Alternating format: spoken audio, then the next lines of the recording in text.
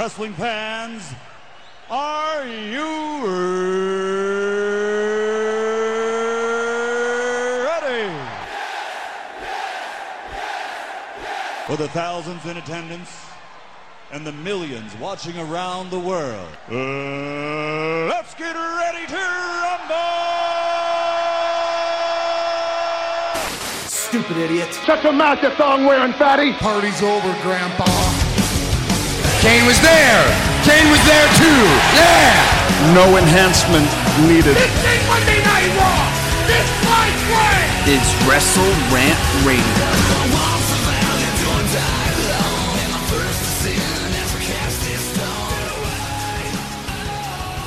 Happy Thursday, folks, and welcome back to Wrestle Rant Radio for September 20th, 2018. I am Graham Giuseppe Matthews. Hope you guys are doing well. And first and foremost, before we get to anything else wrestling-related on this week's podcast, whether it be Hell in a Cell, Raw, SmackDown, or all the other news and notes I have yet to discuss from the past week in wrestling, I do want to note this. I just got done reading an email from Northeast Wrestling, one of the premier independent wrestling promotions here in the Northeast.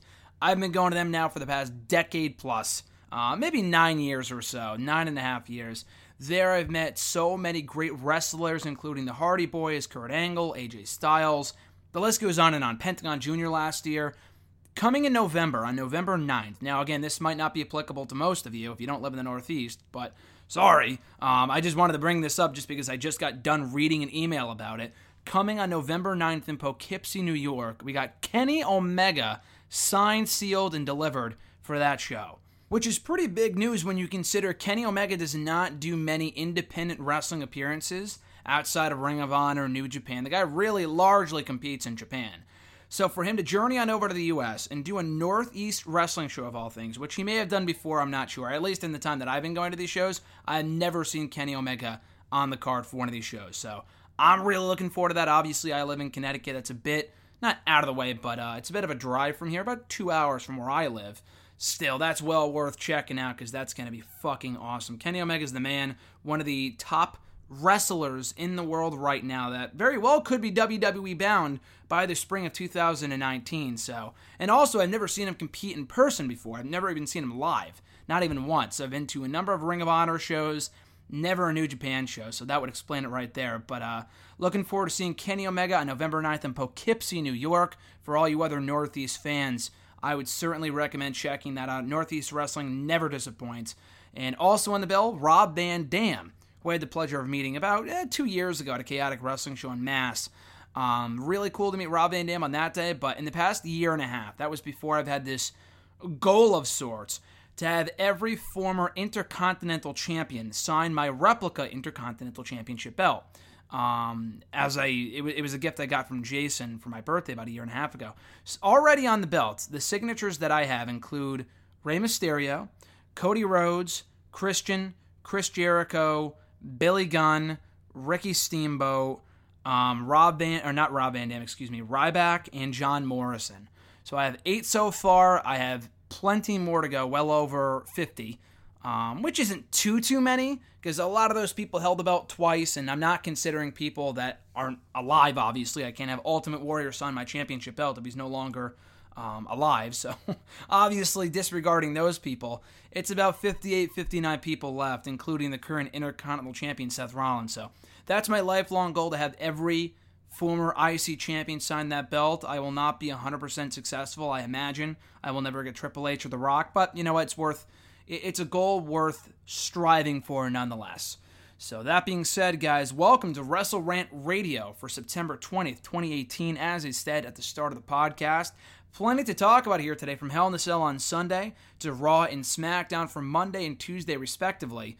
Raw, once again, doing absolutely nothing of note for me. Just really was not that good of a show. I will break it down nonetheless with my 2 cents on Monday's broadcast. SmackDown was a lot better. Hell in a Cell I thought was a great show. I really did. I watched the first half of it twice. First on Sunday when it originally aired, then again on Monday. That was when I finished out the rest of the show, because the people I watched the show with had not yet watched the full broadcast. But it was well worth watching twice. I thought the first few matches were great. Everything really, except for the main event, I thought was really, really good. The mixed tag team match was practically what you would expect from those four. Miz, Maurice, Brie Bella, and Daniel Bryan. But still, for what it was, I thought it was a good match, and I enjoyed it. The main event was really what pissed me off, just because the booking was not good. The match itself really was nothing out of the ordinary up until the Brock Lesnar surprise run-in, which I thought was cool, but it came at the expense of the end of the match, where we had no decisive winner determined between Roman Reigns and Braun Strowman for the Universal Championship. And that's a problem, but we'll talk more about that in my Hell in a Cell review momentarily. Real quick, a few things I do want to run down here. 205 Live, moving to Wednesday nights as of this week. Started airing right before NXT just yesterday on Wednesday the 19th. I think it's a good move. I like 205 Live being right before NXT, but I've said this for a while now, that it's really a mistake to have the show continue to air, not even after SmackDown, but be taped after SmackDown. Now, with this week's show, I'm not sure if it was taped beforehand or afterward. I don't have any clue. I didn't look at the spoilers before I watched the show. I think they would benefit a lot from taping the show before SmackDown, because now after SmackDown, you have the Mixed Match Challenge show, which is a lot longer than it was even a few months ago. The first time they ran Mixed Match Challenge, they did one match a week, and the show ran about 20 minutes or so. Now it runs about 30 to 40 to 50 minutes. I didn't watch it live. I watched the replay on Facebook. It really went about 40 minutes. The first 10 minutes was all buffering and just loading and stuff like that. So really about 30 to 40 minutes. But still, that's a long time. And if they move 205 Live right until right after Mixed Match Challenge, then it would be around like 11:30 people would be watching wrestling until, which is ridiculous. That being said, I think it's a lot smarter if you just tape the show before SmackDown every week. And even once Mixed Match Challenge is over, you can still have 205 Live before SmackDown, or at this point, like I've said for months now, move it to Full Sail. I mean, people have really been saying that since day one. This is nothing new here, of course. But I think it just makes more sense, especially now that 205 Live is its own exclusive entity. They're no longer on Raw. They're really not in any of the pay-per-views. I know they were at WrestleMania and on SummerSlam, but they were on the kickoff show. Like, who cares? And the matches were great, but the crowd didn't really react the way they probably should have for both Cedric Alexander versus Mustafa Ali at WrestleMania and Cedric Alexander versus, who was it, Drew Gulak at the SummerSlam kickoff show. So again, I would just bump them completely to Full Sail, do what they do with NXT, tape a few weeks at a time at once, and it doesn't really matter if spoilers are out there, and then build to one like network special every few months, or even include them on the takeovers. I'd rather see that than include them on the fucking SummerSlam or WrestleMania kickoff shows that no one watches anyway, no one cares about. So that's what I would do, especially now that 205 Live is no longer, interacting at all with Raw. The Cruiserweights used to be on Raw, so it made no sense for them to compete on Raw and, tape weeks in advance at Full Sail. That would have made no sense. But now that they're no longer on Raw, why not just do that? Why not completely take them off the radar, have them film from Full Sail, and get the crowd reactions that they deserve? And it would be one thing if 205 Live sucked and people didn't watch it. I mean, people still really aren't watching the show by and large. But it would be one thing if the show was still in the doldrums, like it was for a really long time from the moment it aired, or premiered rather, almost 2 years ago, up until at the onset of 2018. Like, the show really was not good for a long time. And then they got under new management. They instituted Drake Maverick as the GM. They have Triple H pretty much revamping the entire show. And it feels like a totally different show. 205 Live is one of the most consistently entertaining hours of wrestling that you will see on WWE TV all week. Now, I know it airs on the network, but it's still well worth checking out. And I think the stigma that people still have with the 205 Live show is that it airs after SmackDown. Therefore, the crowds don't care. So if the crowds don't care, why should viewers at home care? And I understand that mindset, but I think it'd be a big benefit if they just moved it to Full Sail. And I think the crowds would be a lot better, and it would be a lot like what NXT is now. And either whether it follows NXT or precedes NXT, I would keep it at a 7 p.m. slot. I think that's a great time for 205 Live on Wednesdays. That's what I would do, personally. So hopefully this is not a temporary thing where they only move 205 Live to Wednesdays until the end of the Mixed Match Challenge, which I'm not sure when it's going to end, probably the end of 2018. I would keep it permanently airing on Wednesdays, but also tape it from Full Sail. assuming WWE can get the rights to do that. And no, NXT only really tapes once a month because they can't have the building at Full Sail for more than that time, or something along those lines. Maybe it would cost more to have the show air live, which has been rumored for a long time now. I would keep NXT at 1 hour long. I would not do it live. If it was going to be a 2-hour show, I think that would be a massive mistake to expand 205 Live, or rather NXT, to 2 hours. And I've talked about this at length before here on the show and in articles and stuff. I know they have a deep enough roster at this point to make NXT 2 hours, but I think the magic of the show is that it just flies by. And really an hour or less. They fill it up with multiple matches, angles, vignettes, promos. There's no need for the show to be 2 hours long. It would get old real fast. And the NXT, I would trust them to do the right thing and make it as entertaining as possible from week to week. But I still think it would take a bit of the magic away if they made the show 2 hours. Because a lot of the matches on NXT, let's face it, are enhancement matches. And I don't want to see 2 hours of enhancement matches on NXT. And they do that because these people, at the end of the day, are in a developmental system. It's a developmental territory for WWE. It's a feeder system. They put all their top stars on there, get them ready for prime time, teach them the camera angles and the WWE style and whatnot to prepare them largely for the main roster, for Raw and SmackDown. So NXT, I think keeping it right where it's at 1 hour long. Maybe live would be cool from time to time, like the Tommaso Ciampa NXT Championship win would have come off a lot more shocking had it not been spoiled like a week or two in advance on .com. Which I understand why they do that. The word would have gotten out anyway on social media. They do that just to beat the dirt sheets to it. But that being said, I think NXT would be great as a 1 hour live show every single week, and maybe even 205 Live as well. If they want to keep it live, that's great, but I would do it from 205. I would do it from Full Sail on Wednesdays at 7 p.m. I think that could work. Quite honestly, I think if they tape 2 hours of TV from Full Sail every week, assuming they want to put the money into that operation to make it work, they can have 205 Live air first at 7 p.m. at Full Sail, and then before NXT airs, just switch it on over to NXT and make it NXT for the 8 p.m. hour on the network live. That's what I would do personally. I don't know if WWE would ever interest or entertain that idea, but that would just be my fantasy booking scenario and getting 205 Live and NXT on the same page on Wednesdays instead of moving 205 Live back to Tuesdays after SmackDown, because by that point people are drained, they're exhausted, they want to go home if you're in the arena. There's no real reason to have it air after SmackDown because people by that point just don't care. They don't want to sit and wait and watch people they've never seen before or people they just don't have a real interest in seeing compete because they don't know how good they are, so it's a bit different. That being said, though, we'll see where 205 Live goes from here. I think it's a good move, but they got to take those extra steps in making 205 Live the best possible program it can possibly be. Speaking of the Mixed Match Challenge, as I mentioned earlier, Alexa Bliss is out of Season 2, at least temporarily. She was hurt in storyline, they had said. Kathy Kelly broke the news on Tuesday that Alexa Bliss was hurt at Hell in a Cell. She was having arm issues or suffering an arm injury. I don't know if that's a shoot or a work. It sounded like a work, but I guess she could have suffered some sort of injury. Otherwise, I'm not really sure why they would have taken Bliss out of the Mixed Match Challenge. Her and Braun Strowman's team Little Big was one of the best parts about that show. Was one of the most anticipated aspects of Mixed Match Challenge coming back was the return of Team Little Big. So for them to nix that at the last second seems a little fishy to me. Now, I know she was on Raw this week. She didn't wrestle. She didn't get physical at all, so it is very possible, very likely rather, that she is indeed hurt.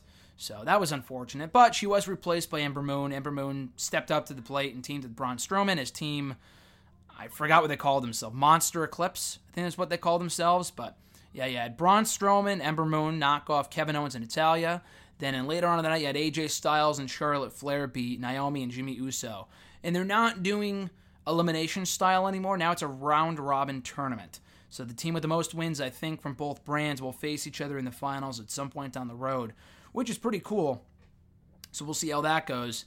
I'm not sure how long the show is going to last. Like I said, it might last until the end of 2018. It could last 2 months. I'm not exactly sure, but we will see in due time. Two quick contract updates here. I did talk all about this at length a while ago, so I won't go too in-depth with it here, but Rey Mysterio has officially, fingers crossed, it's not bullshit this time. But Rey Mysterio has reportedly signed a 2-year deal with WWE, according to PW Insider. Now, again, we've heard the same song and dance before from Rey Mysterio, and not Rey Mysterio himself, but, a number of people in regards to, like, this is what I want to do. I want to go to WWE, but I don't want to sign a 2-year deal. I want to sign for a year and a half, whatever it might be. Like, I guess. I think a 2-year deal is good. He wanted to sign on for 18 months, which I could see why. I could see him not wanting to commit himself to solely WWE. But that being said, I think a 2-year deal is good. And like I went into great detail before many months ago when I first broke the news about Rey Mysterio coming into WWE, which at that point was not yet official, I think he'd be a great asset to the SmackDown brand. Now, I think putting him on 205 Live could work if they really wanted to do that. I would not put him with like Grand Metalik and Lince Dorado. Like, that's a waste. I love Lucha House Party, don't get me wrong, but they don't need Rey Mysterio. And Rey Mysterio sure as hell does not need them.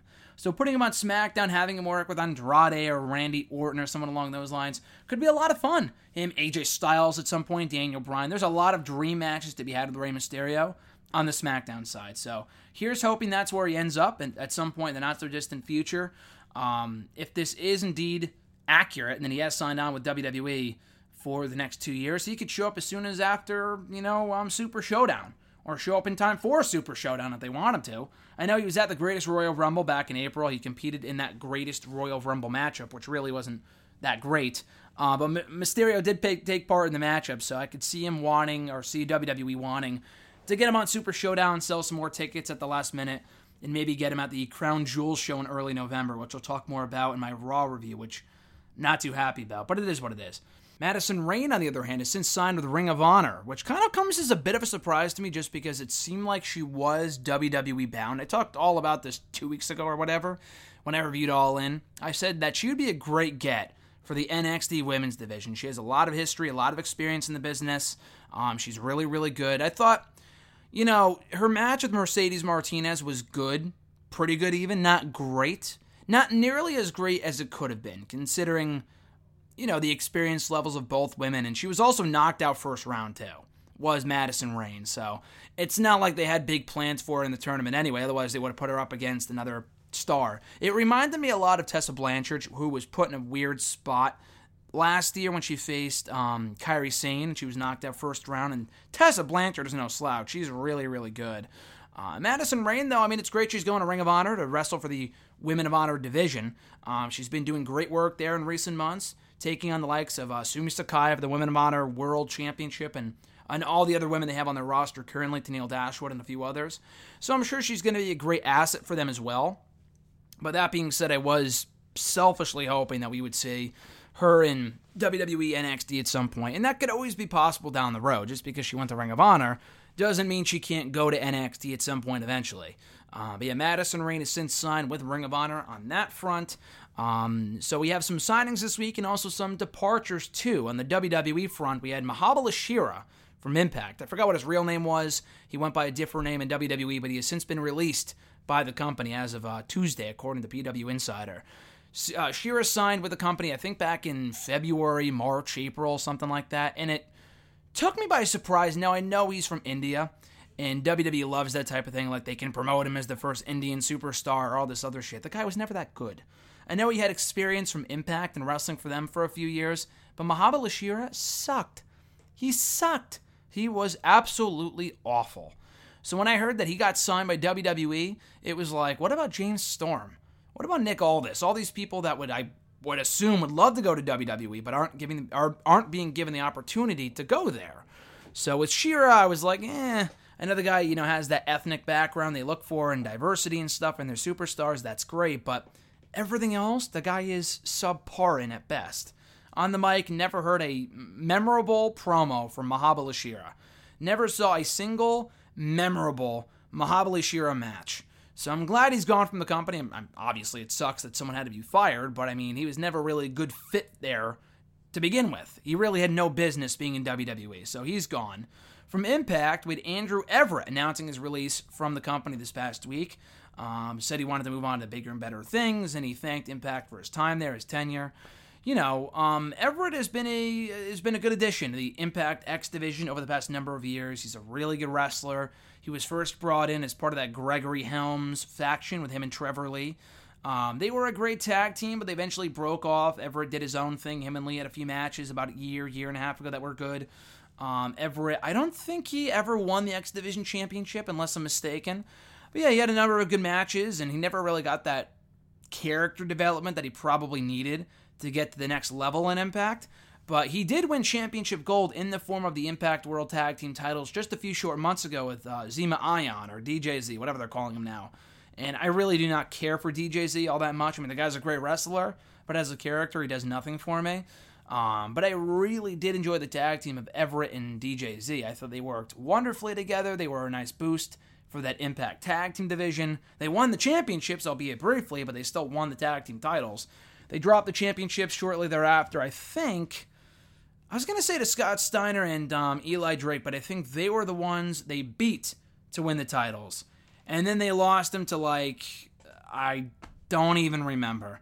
LAX, maybe. It was one of those two teams. But yeah, they really have not done much of note since. I think they were left off the recent set of tapings, and now he's gone. So hopefully Everett can amount to bigger and better things elsewhere. But it is a bit of a blow to the X Division in Impact. And finally, on the WWE front, once again, Shane Helms, speaking of whom, was at the Performance Center this past week acting as a guest trainer. And it got me thinking, too, Shane Helms, the former Hurricane Helms, Gregory Helms, whatever you want to call him, would be an awesome addition to that Performance Center team of trainers and whatever. I think he'd be a great asset there. I mean, he has a lot of experience. He's been wrestling for a long time. And it's kind of crazy, too, when you think of how Shane Helms has really been almost everywhere in the past year and a half. I mean, the guy just competed at All In. He was at All In a few short weeks ago in that over-budget Battle Royal. He was with Ring of Honor very briefly, didn't sign a contract with them, but he had a few matches for them, worked a few matches for them a few short months ago. He was obviously in Impact as an agent up until a year ago, and he was in WWE, now at the Performance Center, but he was also in the Royal Rumble match as a surprise entrant earlier this year. I don't want to see him brought back for 205 Live. I mean, I doubt he'd be able to cut weight in 2018, but as a trainer at the PC, I think would be a fantastic fit for him. So hopefully all goes well with him as a guest trainer at the PC, and we see Shane Helms brought back as a trainer down the road for the PC. I think he'd be, like I said, a terrific trainer for the recruits at the WWE Performance Center. Now we move forward here to my 2 cents on Hell in a Cell from this past Sunday. All things considered, I thought it was a very good show. Now, I know there's some debate, was it really as good as some fans made it out to be? When you put it up against almost every other pay-per-view from WWE in 2018, then yeah, it's actually very good. SummerSlam I thought was good. Too long at 4 hours in length, but I thought it was all right. Extreme Rules sucked. Backlash sucked. Money in the Bank, which I was at, I thought was all right. Royal Rumble was entertaining. Fastlane, Elimination Chamber were all right, really exactly what you would expect them to be, but they were decent. And what else was there? WrestleMania, I thought that was pretty good too. But I thought, yeah, Hell in a Cell, all things considered, especially given that the build was not all that strong, it was a very good show on the whole. You had a lot of great wrestling on this show. Not just 1 or 2 very good matches, 3 or 4 very good matches. And then the main event just kind of went off a cliff from there with the main event, which I'll talk about and alluded to earlier, and I'll talk more about that momentarily. But main event notwithstanding, I think I think the show was really, really good. I thoroughly enjoyed it, start to finish. The results I thought were well done. The in-ring action was above average. And so let's break it down here. Starting with the kickoff show, The New Day defending the SmackDown Tag Team titles against Rusev Days, Rusev and Aiden English. Very good match here, especially by kickoff show standards. I thought all 4 guys worked well together. I never really thought the SmackDown Tag Team titles were ever truly in jeopardy of changing hands here. But still, from an in-ring standpoint, I thought it was a fun little match on the kickoff show. If there was any one match to be bumped from the main card, it might as well have been New Day versus Rusev Day. Again, I thought the 2 teams worked well together, but it really had no build. Rusev Day just won a tag team title tournament on SmackDown, and the 2 teams were not feuding by any stretch. So it made sense to put this on the kickoff. But I thought it was really good. They did a good job of making some people think that maybe Rusev Day had New Day's number and they were about to win the SmackDown Tag titles. Obviously not the case. The New Day emerged victorious, still the SmackDown Tag Team Champions. Rusev and Aiden English teasing tension in the process. I think it was English who took the pinfall loss for his team, and I'll talk more about that in my SmackDown review a little later on. Kicking off the actual show in a Hell in a Cell match, we had Randy Orton taking on Jeff Hardy, and what I thought was a great match. Maybe not the greatest Hell in a Cell match I've ever seen, because they did not exactly utilize the structure all that much. I thought it was a case where, it was a great match, very aggressive, very extreme, very hardcore. Like, this is the type of match that I want to see at Extreme Rules. Inside the Cell, not exactly necessary. I know why they did it, just to appease Jeff Hardy and give him his long time wish of competing inside Hell in a Cell, and also set up the big spot at the end. But beyond that, this match didn't really need the structure. Not much, not as little as the main event did. The main event had absolutely no business being inside the Cell. But still, I thought this was a really, really good match. Both guys worked very well together, making for a stellar sequence of moves here from start to finish. Both guys having their time to shine, incorporating a slew of weapons. It was essentially a TLC match inside Hell in a Cell. You had tables, you had ladders, you had chairs, you had all these other, weapons and smoke and mirrors. But I thought smoke and mirrors, I say that as a good thing. I thought this match really had everything to keep fans engaged and further the story along and tell that story properly between Jeff Hardy and Randy Orton after all the abuse that both guys have put each other through dating back to July. In the end, as I had mentioned, Jeff Hardy doing a crazy spot off the top of the cage. He was going to do that thing that he normally does with the two ladders where he goes on a shorter ladder and projects himself from one to the other. But he ended up going to the top of the taller ladder, wasting too much time in the process. But he climbed onto the top of the structure, not on top of it, but he held on to the top of the chain and swung himself back and forth before he fell face first right through a table. He was hoping to hit Orton, who had since moved out of the way. Orton capitalized, got the 1-2-3, despite the referee saying that Hardy was in no condition to perform. Orton said, fuck it, I'm pinning him anyway, do your job. Got the 1-2-3 and won the match. So Orton successfully vanquishing his first fan favorite in his pursuit of knocking off every beloved hero on the SmackDown side. Again, great way to kick off the show. I thought this was exactly what it needed to be, and even then some, with how violent it was. So yeah, I love this. I really, really did. I think Orton is firing in all cylinders right now as a heel, and he can continue to kill it going forward, depending on who they have him target next. And it really could be anyone. I know, like I said, Rey Mysterio is on his way in. Could it be a Rey Mysterio? I think whoever he faces next, he should beat them also. I could also see it being a case where he's going to be whoever. I could see him beating, or facing rather, AJ Styles, or he could face a few scrubs in the next month or so before being set up for a championship match coming out of Super Showdown. I could see that being a case too, after AJ is done with Samoa Joe. Assume that feud does indeed wrap up at Super Showdown. But, yeah, so again, I thought this was really good, whether it be Rey Mysterio, AJ Styles, Daniel Bryan, maybe even Rusev. Orton has a number of potential opponents to work with through the end of the year and beyond. For the SmackDown Women's Championship, we had Becky Lynch taking on Charlotte Flair in a battle of the former friends. I thought this was great. I mean, both women have always worked well together, dating back to their initial feud back in 2016. So, no real surprise here that the match was great. The finish came out of nowhere. Becky did win clean to clinch her second ever SmackDown Women's Championship, almost 2 years to the day from the night that she won her first SmackDown Women's Championship at Backlash 2016, becoming the inaugural champion in the process. But yeah, from an in-ring standpoint, I thought this was a very high-quality match. Both women having stellar showings here. And in the end, Becky does prove that she's better than Charlotte with no cheating, no shenanigans. It was a clean victory, 1-2-3, clean as a sheet. Becky Lynch, your new SmackDown Women's Champion. And afterward, Becky Lynch was greeted by a handshake by Charlotte, hoping to show respect to Becky, and Becky, rightfully so, said absolutely not, and walked off and kind of taunted in her face before leaving to the back. As she should. I mean, what has Charlotte ever done for Becky? So Becky was completely in the right here and blown off Charlotte and, going to celebrate her championship victory elsewhere. So again, this was very good. I figured Charlotte would win. I guess we had to have one title change in the show. We didn't have to, but I figured there would be. You might as well change the championship here. Put Charlotte in chase mode. She's better in chase mode anyway, at least as a babyface. So I'm glad Becky is now in the driver's seat, the new SmackDown Women's Champion, and as a heel, she's been a revelation. She is a natural babyface. People do want to side with Becky, and even in Tulsa, which is where they were on Tuesday for SmackDown, people still sided with Becky over Charlotte, which is not a good sign. Tulsa is no Brooklyn. They're no Philadelphia. They're no Canada. They're no London. It's not like they're cheering all the heels here. That reaction was certainly telling. So we'll see where they go from here, whether they have Becky continue on as the heel, which is what my assumption is. They're not going to do a double turn at this point. I know that was rumored initially going into the pay-per-view. They're not doing a double turn, so people can just calm down about that. But yeah, if this match was any indication, I'm sure the rematch at Super Showdown in Australia next month will be equally entertaining. Maybe we lead to a big blow-off match at Evolution, whether it be, okay, maybe not inside Hell in the Cell because we just had the pay-per-view here, but maybe like an Iron Woman match or a ladder. I think a ladder match would be really cool. Now, I know TLC is not until December, and I guess they could hold off on a Charlotte-Becky ladder match if they wanted to. I'm not sure if the feud would stretch on that long, but I have faith that they could get the feud to that point.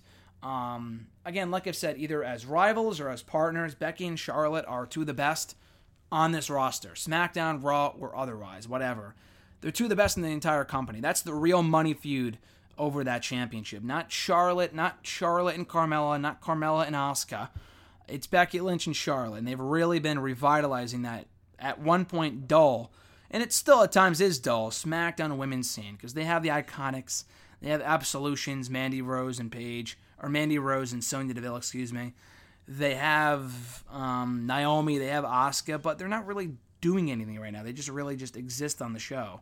So it is cool they're doing a lot more with Becky and Charlotte, and it has, a lot of juice still behind it. A lot left in the tank for this feud, so I would not blow it off just yet. Also in the show for the Raw Tag Team titles, we had Dolph Ziggler and Drew McIntyre successfully retaining against Seth Rollins and Dean Ambrose in what was easily, hands down, the match of the night. And I figured last week when I talked about it that, the Raw Tag Team division is on ice right now. No one can possibly care less about that division. Woken Matt Hardy's out, so him and Bray Wyatt are no more, at least for right now. The B Team are a bunch of losers. The Ascension are losers. Heath Slater and Rhino are losers. Titus Worldwide are losers. Breezango, even though one of them's out right now, are losers. There's the Authors of Pain. They don't really mean anything. We haven't seen the Revival since they got, fucked over for their championship match. That's what I also don't understand. They were going to go for the championships against Ziggler and McIntyre. They were attacked beforehand by Ziggler and McIntyre, thus giving Ziggler and McIntyre the tag team title shot that the Revival was supposed to get. The Revival did not bounce back at all. I thought we would see them on Raw the next week, and they would be like, where's my title shot? We deserved it. What happened? What, are we supposed to believe they're out hurt or something? Like, if Ziggler and Rollins can fall off the top of a cell, or the side of a cell, whatever, and be back the next night, I think the Revival can survive a backstage attack when they're thrown into a pile of pipes, or whatever it is. So that's a bit illogical. But nonetheless, this was an awesome match. Both teams unsurprisingly working wonderfully together. That chemistry was just top notch, and it felt like true tag team wrestling between what we saw here, what we see on SmackDown sometimes with the New Day and the Usos, and also in NXT with the Undisputed Era and Mustache Mountain. Tag team wrestling can be really, really good when WWE wants it to be. I know Ziggler and McIntyre and Rollins and Ambrose aren't really two real tag teams, because they won't be around for the long term. But still, I thought this was an overall very entertaining affair, and the finish was fantastic, with Rollins going for that suplex off the top rope and then like a Falcon Zero or whatever it is. Before he can hit the Falcon Zero, McIntyre came out of nowhere and hit the Claymore kick on Rollins, only to allow Ziggler to pick up the victory from there. So again, I thought it was a fantastic finish. The right result. McIntyre and Ziggler just won the championships a few weeks ago. It would have been way too soon for them to drop the championships here. But yeah, overall, this was very, very, very good. AJ Styles and Samoa Joe having a WWE Championship clash at Hell in a Cell as well. This was also exceptional. The crowd did not seem to agree. They might have been still recovering from the tag team title match, but it's hard to blame them. I thought they had another really, really good match like they did at SummerSlam, and going back and forth, and they just, as opponents, they just click.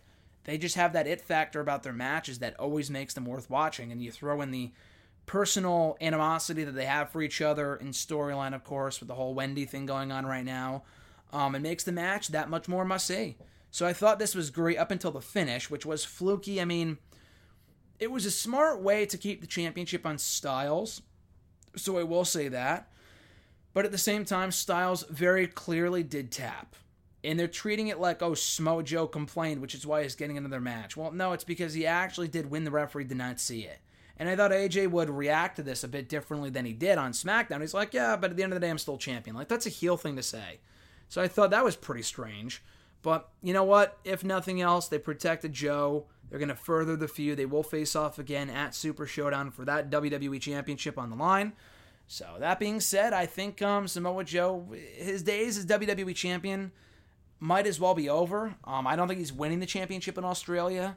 AJ still has, Andrade to go through. He has The Miz. He has Randy Orton.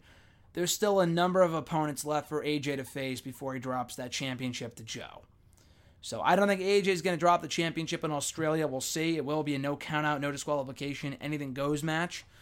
But yeah, even if Samoa Joe does not win the championship at Super Showdown, at least the series of matches between Styles and Joe has been what we all asked for from the moment they both signed on to work for WWE.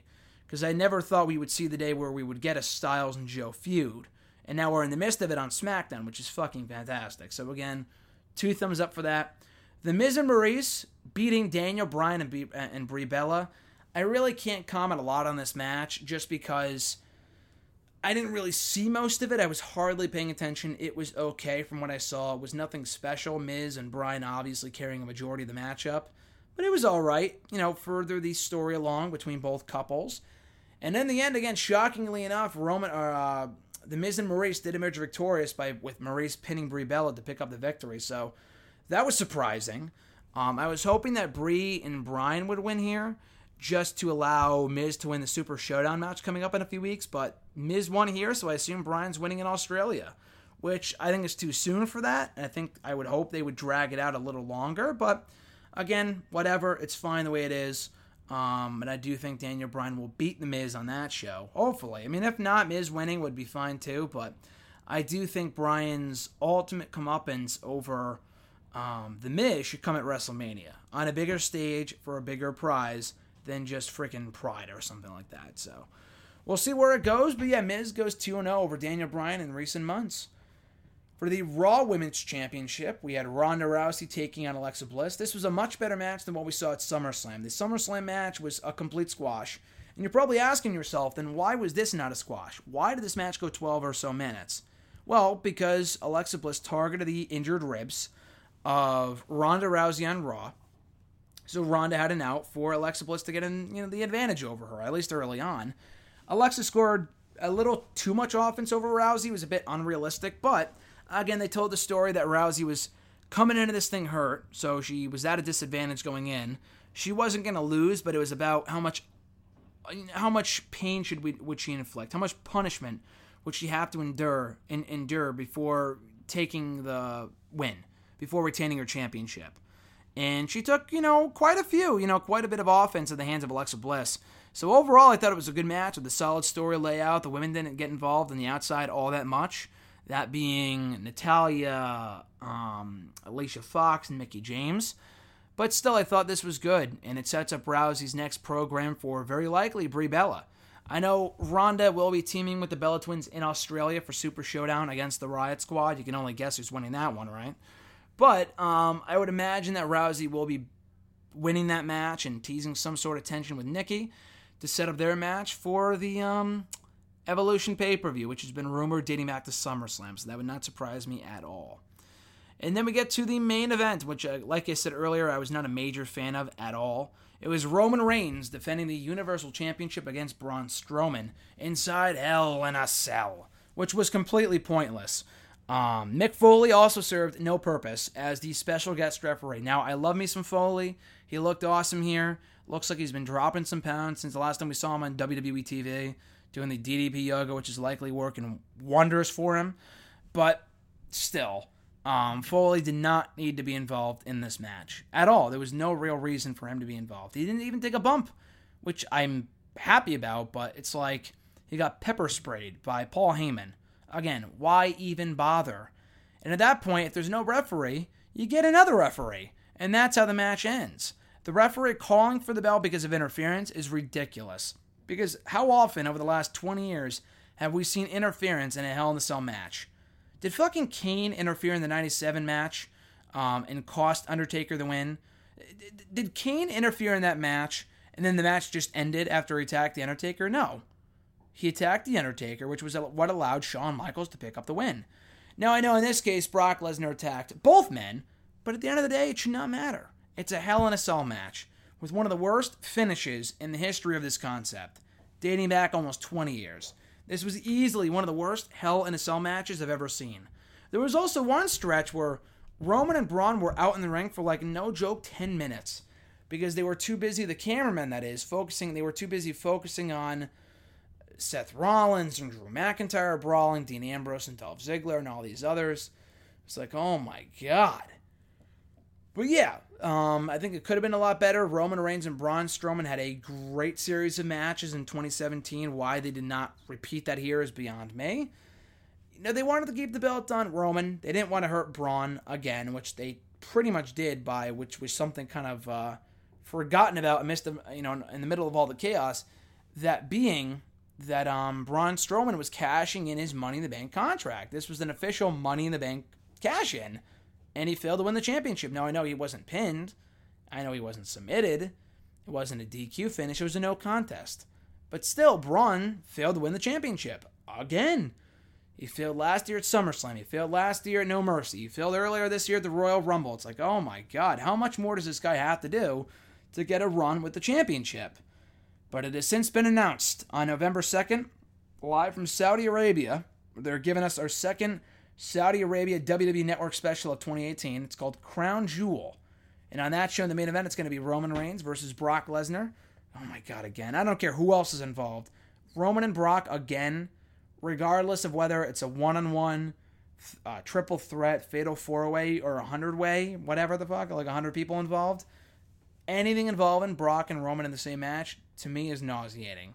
And we're getting it again at the Crown Jewel show in November. So that sucks. But yeah, beyond that, they will be having that match. And the whole Crown Jewel thing, I'm not a fan of. I'm really not. I mean, if they want to do the show because they're making a ton of money from Saudi Arabia, that's fine. I really do not want them to get into the habit of doing 2 Saudi Arabia shows in 1 year. It really wasn't even that special to begin with. That Saudi Arabia Greatest Royal Rumble show was a train wreck. It was a disaster. So, again, I wish they really would just kind of move on from that and do other shows. Focus on the Royal Rumble. Focus on Survivor Series. Focus on your B-level pay-per-views. And not so much show this live special from Australia, this live special from Saudi Arabia. That's the biggest issue with Raw right now, and to an extent SmackDown too, that because they have a lot of shows to build to, before it was Hell in the Cell, Evolution, and what else was there? Evolution and Super Showdown. Now that Hell in the Cell's in the books, we have Crown Jewel, which isn't happening for another month and a half.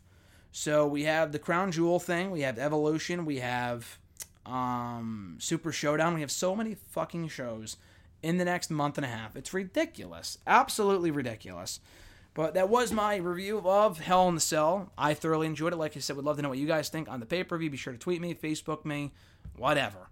But yeah, I thought Hell in the Cell gets 2 thumbs up, except for the bad main event, which did not need to happen at all. The booking of that match really did suck. It was really a slap in the face to anyone who purchased a ticket to that pay-per-view, because it was completely pointless to send the crowd home on a note where it was like we had no winner. Now, Brock returning, I would say that made up for it. It didn't. It was a cool surprise for someone that did not know that he was about to return in that match, much less that match. But still, you do not close out a show without a decisive winner. Maybe a DQ, maybe a countout. A no contest is a fucking joke. But beyond that, I thought the show was really good. Now, moving into Raw for Monday night, September 17th, another dreadful edition of the show. Really did nothing, dreadful, dull, and just did nothing to intrigue me or excite me in any form or fashion. But we kicked off the show with Constable Baron Corbin, or rather the acting Raw general manager, I should say, granting Brock Lesnar a rematch for the Universal Championship. Now, mind you, Paul Heyman did address this to Kurt Angle that Brock has his rematch. And Kurt Angle said he will never be able to cash in that rematch as long as I'm here. Well, he's no longer there. They appointed Corbin as the special guest GM.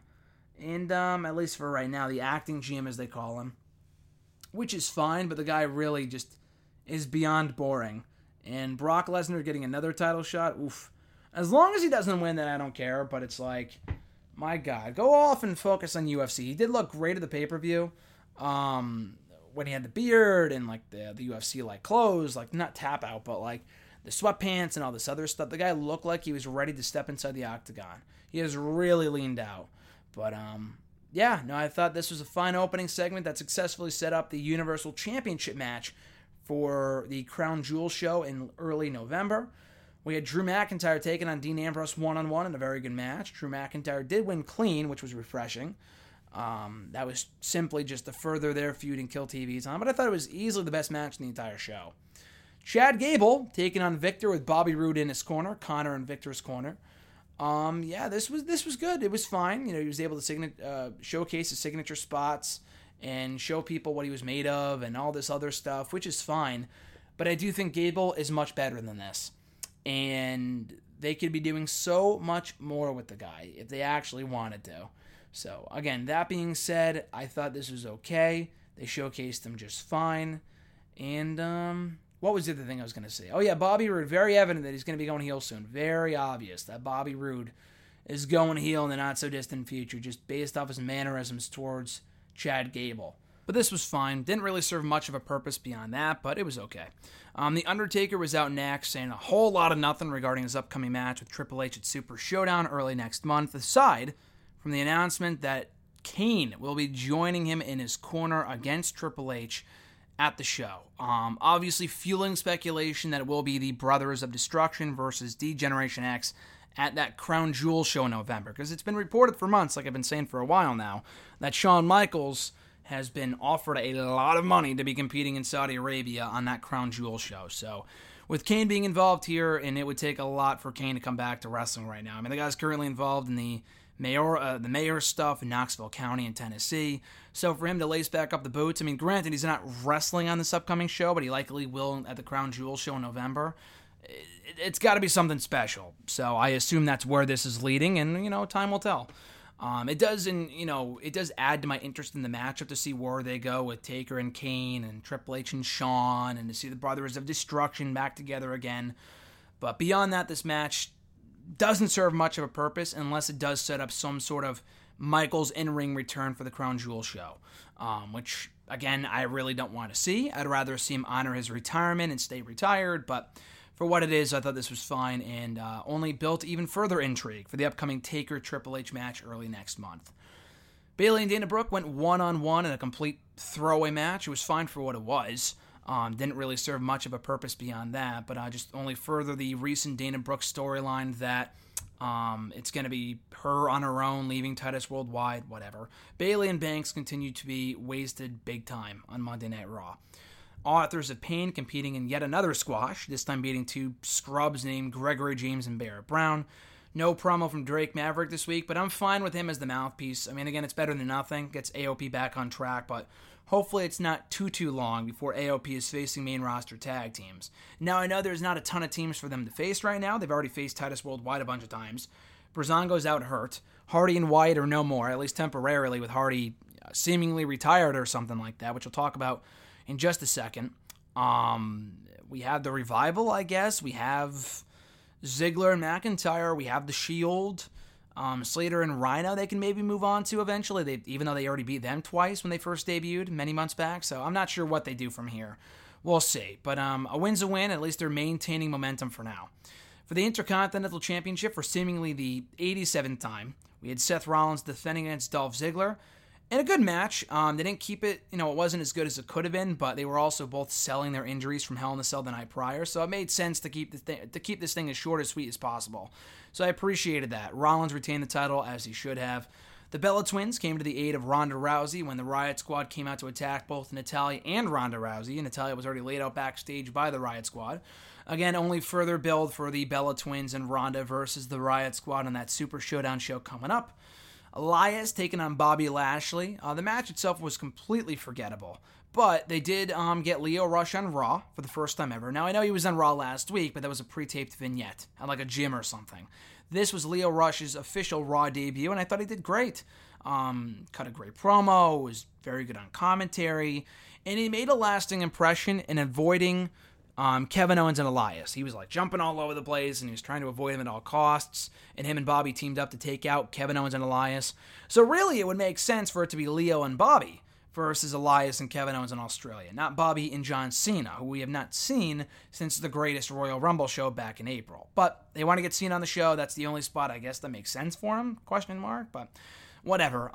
Just further solidifying my interest in the Bobby Lashley and Lio Rush stuff. I think it's a great pairing to have those two paired off with each other. Rush as the mouthpiece for Lashley is it's a win-win deal. It gets Rush on Raw. He can wrestle at some point. Maybe Lashley will become the enforcer for him. I mean, the only real thing missing here is them being heels. But beyond that, I think it works, gets both guys on TV, and finally gives Lashley something meaningful to do beyond wrestling Elias and Sami Zayn and Kevin Owens in pointless matches that people don't care about. Speaking of pointless matches, the next match was pretty pointless, aside from how it reintroduced Nia Jax to Raw. Nia Jax came back for the first time since Extreme Rules, teaming with Ember Moon to take on Mickie James and Alicia Fox. Not the best match, but the babyfaces did go over here, with Nia Jax pinning either James or Fox, I forgot who, but the match was okay. In the main event, a no disqualification match for the Universal Championship, Baron Corbin losing to Roman Reigns. The match sucked. They had a match for the first time ever one-on-one a few weeks ago, I think, right before SummerSlam, if I'm not mistaken. And it wasn't any good at all. And they revisited that here, and they don't have any chemistry. They really don't. It was very boring. This was a very boring match. You had to know Corbin was not winning the championship. He came close at the end there. I think he might have hit an end of days or something like that Roman Reigns kicked out of. It was made a no DQ match after Baron Corbin got himself DQ'd, and then he used the GM so he can restart the match. Same thing that he did to Finn Balor a few weeks ago, who was also persona non grata on the show, by the way. But nonetheless, the match was all right, and Roman Reigns is still your Universal Champion, further setting up Roman, Seth, and Dean, the Shield, versus Braun, Dolph, and Drew for Australia's Super Showdown event. So, as a setup show for Super Showdown, I thought this episode was all right. Beyond that, really was not terribly exciting whatsoever. Before we move on to SmackDown, real quick, before we wrap up the show as well, I do want to note this. This was made the headlines, I think, maybe last Thursday or Friday. Matt Hardy seemingly retired from WWE. Maybe not WWE, but like from in-ring action. At least for right now. He's been teasing retirement now for a few months on Twitter.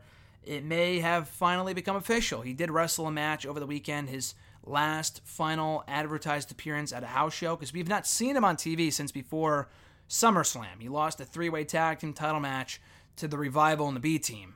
And I think it was Wyatt that was pinned, and we've not seen Wyatt on TV either since then. But yeah, Matt Hardy has since taken time off to heal some injuries. He said he's going home. So I think the door was left open for an in-ring return. I'd be shocked if Matt Hardy never wrestled again. Maybe not with WWE, but he has said on multiple occasions he does want to wrap up his in-ring career in the company, in WWE. So I'd be very surprised if he didn't re-sign with them in the spring. But yeah, that's something to keep an eye out for. Matt has, obviously had a very illustrious, legendary career dating back decades in the tag team division, in singles action, in the cruiserweight division, in Impact, and Ring of Honor, and many other promotions. So Matt Hardy's contributions to wrestling should not be understated. I myself have met Matt at least 5 or 6 times. He has been amazing every single time. One of the nicest people I've ever met. One of the biggest inspirational idols I've ever had from pro wrestling. So, and just in general. So it would suck if Matt never wrestled another match in WWE. Again, I doubt that's the case. I think he will be back at some point. Maybe not as Woken Matt Hardy. He kind of teased the end of the Woken persona in that video that he put out on his social media last week. So we'll see where this goes. It does suck that Matt will no longer be on TV for the foreseeable future, but hopefully we see the return of the Woken One in the not so distant future. Maybe a little down the road. Maybe after he's healed up some injuries of his from the last number of months, years, whatever, and we see Matt Hardy back in full force, back in full form at some point down the road. Moving into SmackDown real quick before we wrap it up, Daniel Bryan crashing an episode of Miz TV, pulling one over on The Miz and Maurice, who tried to pull over one on him.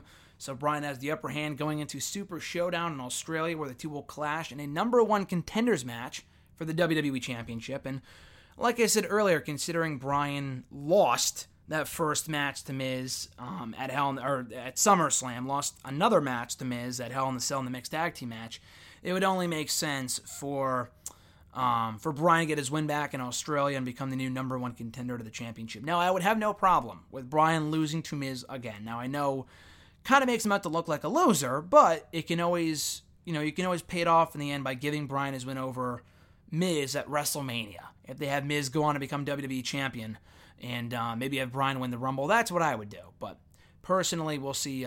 Personally, that's what I would love to see in the main event of next year's WrestleMania, but we'll see what they end up doing. But I am looking forward to that next one-on-one match in Australia. Should be great. Cesaro taking on Kofi Kingston here, picking up the victory. It made no sense for the Bar to get a tag team title shot at Super Showdown. They have lost the last 2 tag team title tournaments on SmackDown to crown new number one contenders to the championships. So for them to just randomly give it a title shot made absolutely no sense. So that being said, it was imperative that Cesaro went over here to get a boost of momentum over the New Day, over Kofi Kingston, and the match was good too. So good stuff here. Cesaro goes over. Shinsuke Nakamura, since he did not retain, or rather defend even, just alone defend, the championship, the United States title at Hell in a Cell on Sunday, GM Page declared that he must defend the championship on the show. So again, no real rhyme or reason as to why it was Rusev. Nakamura was really just an afterthought here. Came across like a backdrop for a bigger story between Rusev and Aiden English. So there was no logic behind Rusev getting the title shot, but it was whatever. So the match was fine, nothing too exciting. But you knew the finish was coming with Aiden English inadvertently, quote-unquote, costing Rusev the match before turning on him afterwards. So it does look like Aiden English will be the heel in this feud with Rusev, which I think is good. Rusev should be given a full-fledged babyface run on the SmackDown side. It would have made no sense to turn him back heel considering how popular he is right now.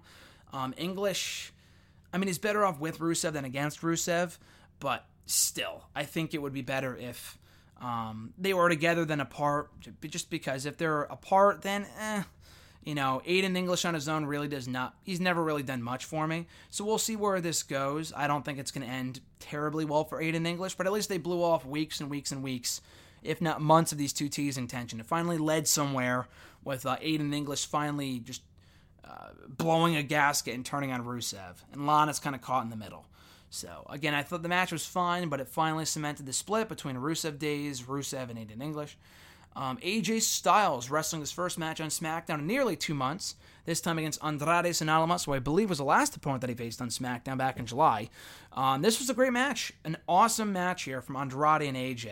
Almas was given a lot of offense over the WWE Champion for the second straight time, an even better match than they wrestled the last time 2 months ago, and he looked like a star even in defeat. My only real complaint about this was that Samoa Joe came out afterward anyway, so why not just have him come out during the match? Now, I appreciate a clean finish, but it would have made more sense if Joe came out to attack AJ, and they protected Almas in defeat, and they didn't have him get pinned again, but it's not a big deal, because the guy always looks good whenever he's in the ring with whoever he's up against, whether it be AJ, Daniel Bryan, Sin Cara. The guy's in-ring performances speak for themselves. So anyway, great stuff here. AJ Styles goes over, forces Samoa Joe to flee from the ring afterward. Asuka making short work of Billie Kay ahead of the tag team match at Super Showdown that will see Naomi and Asuka taking on the Iconics, Peyton Royce and Billie Kay. So this was fine. Didn't really care about it, but it was okay. And then the main event segment saw Charlotte Flair interrupt the SmackDown Women's Championship coronation with Becky Lynch. And I wasn't, too surprised that happened, but the back and forth that they had I thought was great. Their feud so far has been very compelling, very exciting, and I think they're going to have even better matches down the road, including at Super Showdown and hopefully again at Evolution. And Becky got the last laugh here attacking Charlotte Flair before the end of the episode. So it's interesting. Just because, Becky's really gotten the better of Charlotte almost at every single turn, which she never would have had done to her if she was a babyface. So maybe this is for the better. People want to side with Lynch. Charlotte Flair is not the most endearing, sympathetic babyface on the roster, so that's an issue. Her promo here was really not that good because she's not sympathetic as a babyface. But it furthered that feud along going into the rematch at Super Showdown in less than 3 weeks. And that does it for SmackDown, Raw, Hell in a Cell. Kind of a condensed review of each show, but nonetheless, thank you guys for tuning in to Wrestle Rant Radio this week for September 20th, 2018. As always, you can find me on the socials at WrestleRant on Twitter, at Facebook.com/Graham.GSM.Matthews, on YouTube at YouTube.com/C/GrahamGSMMatthews, and of course, new episodes of WrestleRant Radio every single Thursday. You can rate the show, review the show, subscribe to the show on iTunes. Simply search up WrestleRant Radio on the Apple Podcast app. You not only get every new episode on Thursdays, but also every archived episode dating back to October of 2013. So with all that being said, guys, we'll be back next Thursday with another all-new edition of WrestleRant Radio. Nothing too newsworthy, I think, about the show that comes off the top of my head right now. No predictions, reviews. Actually, yes, we have predictions and a preview for the Ring of Honor Death Before Dishonor pay-per-view. I think that Friday, so we'll talk all about that at the start of next week's show. So with all that being said, guys, have a great rest of your weekend/weekend. I'm Graham GSM Matthews, and I'll catch your ass down the road.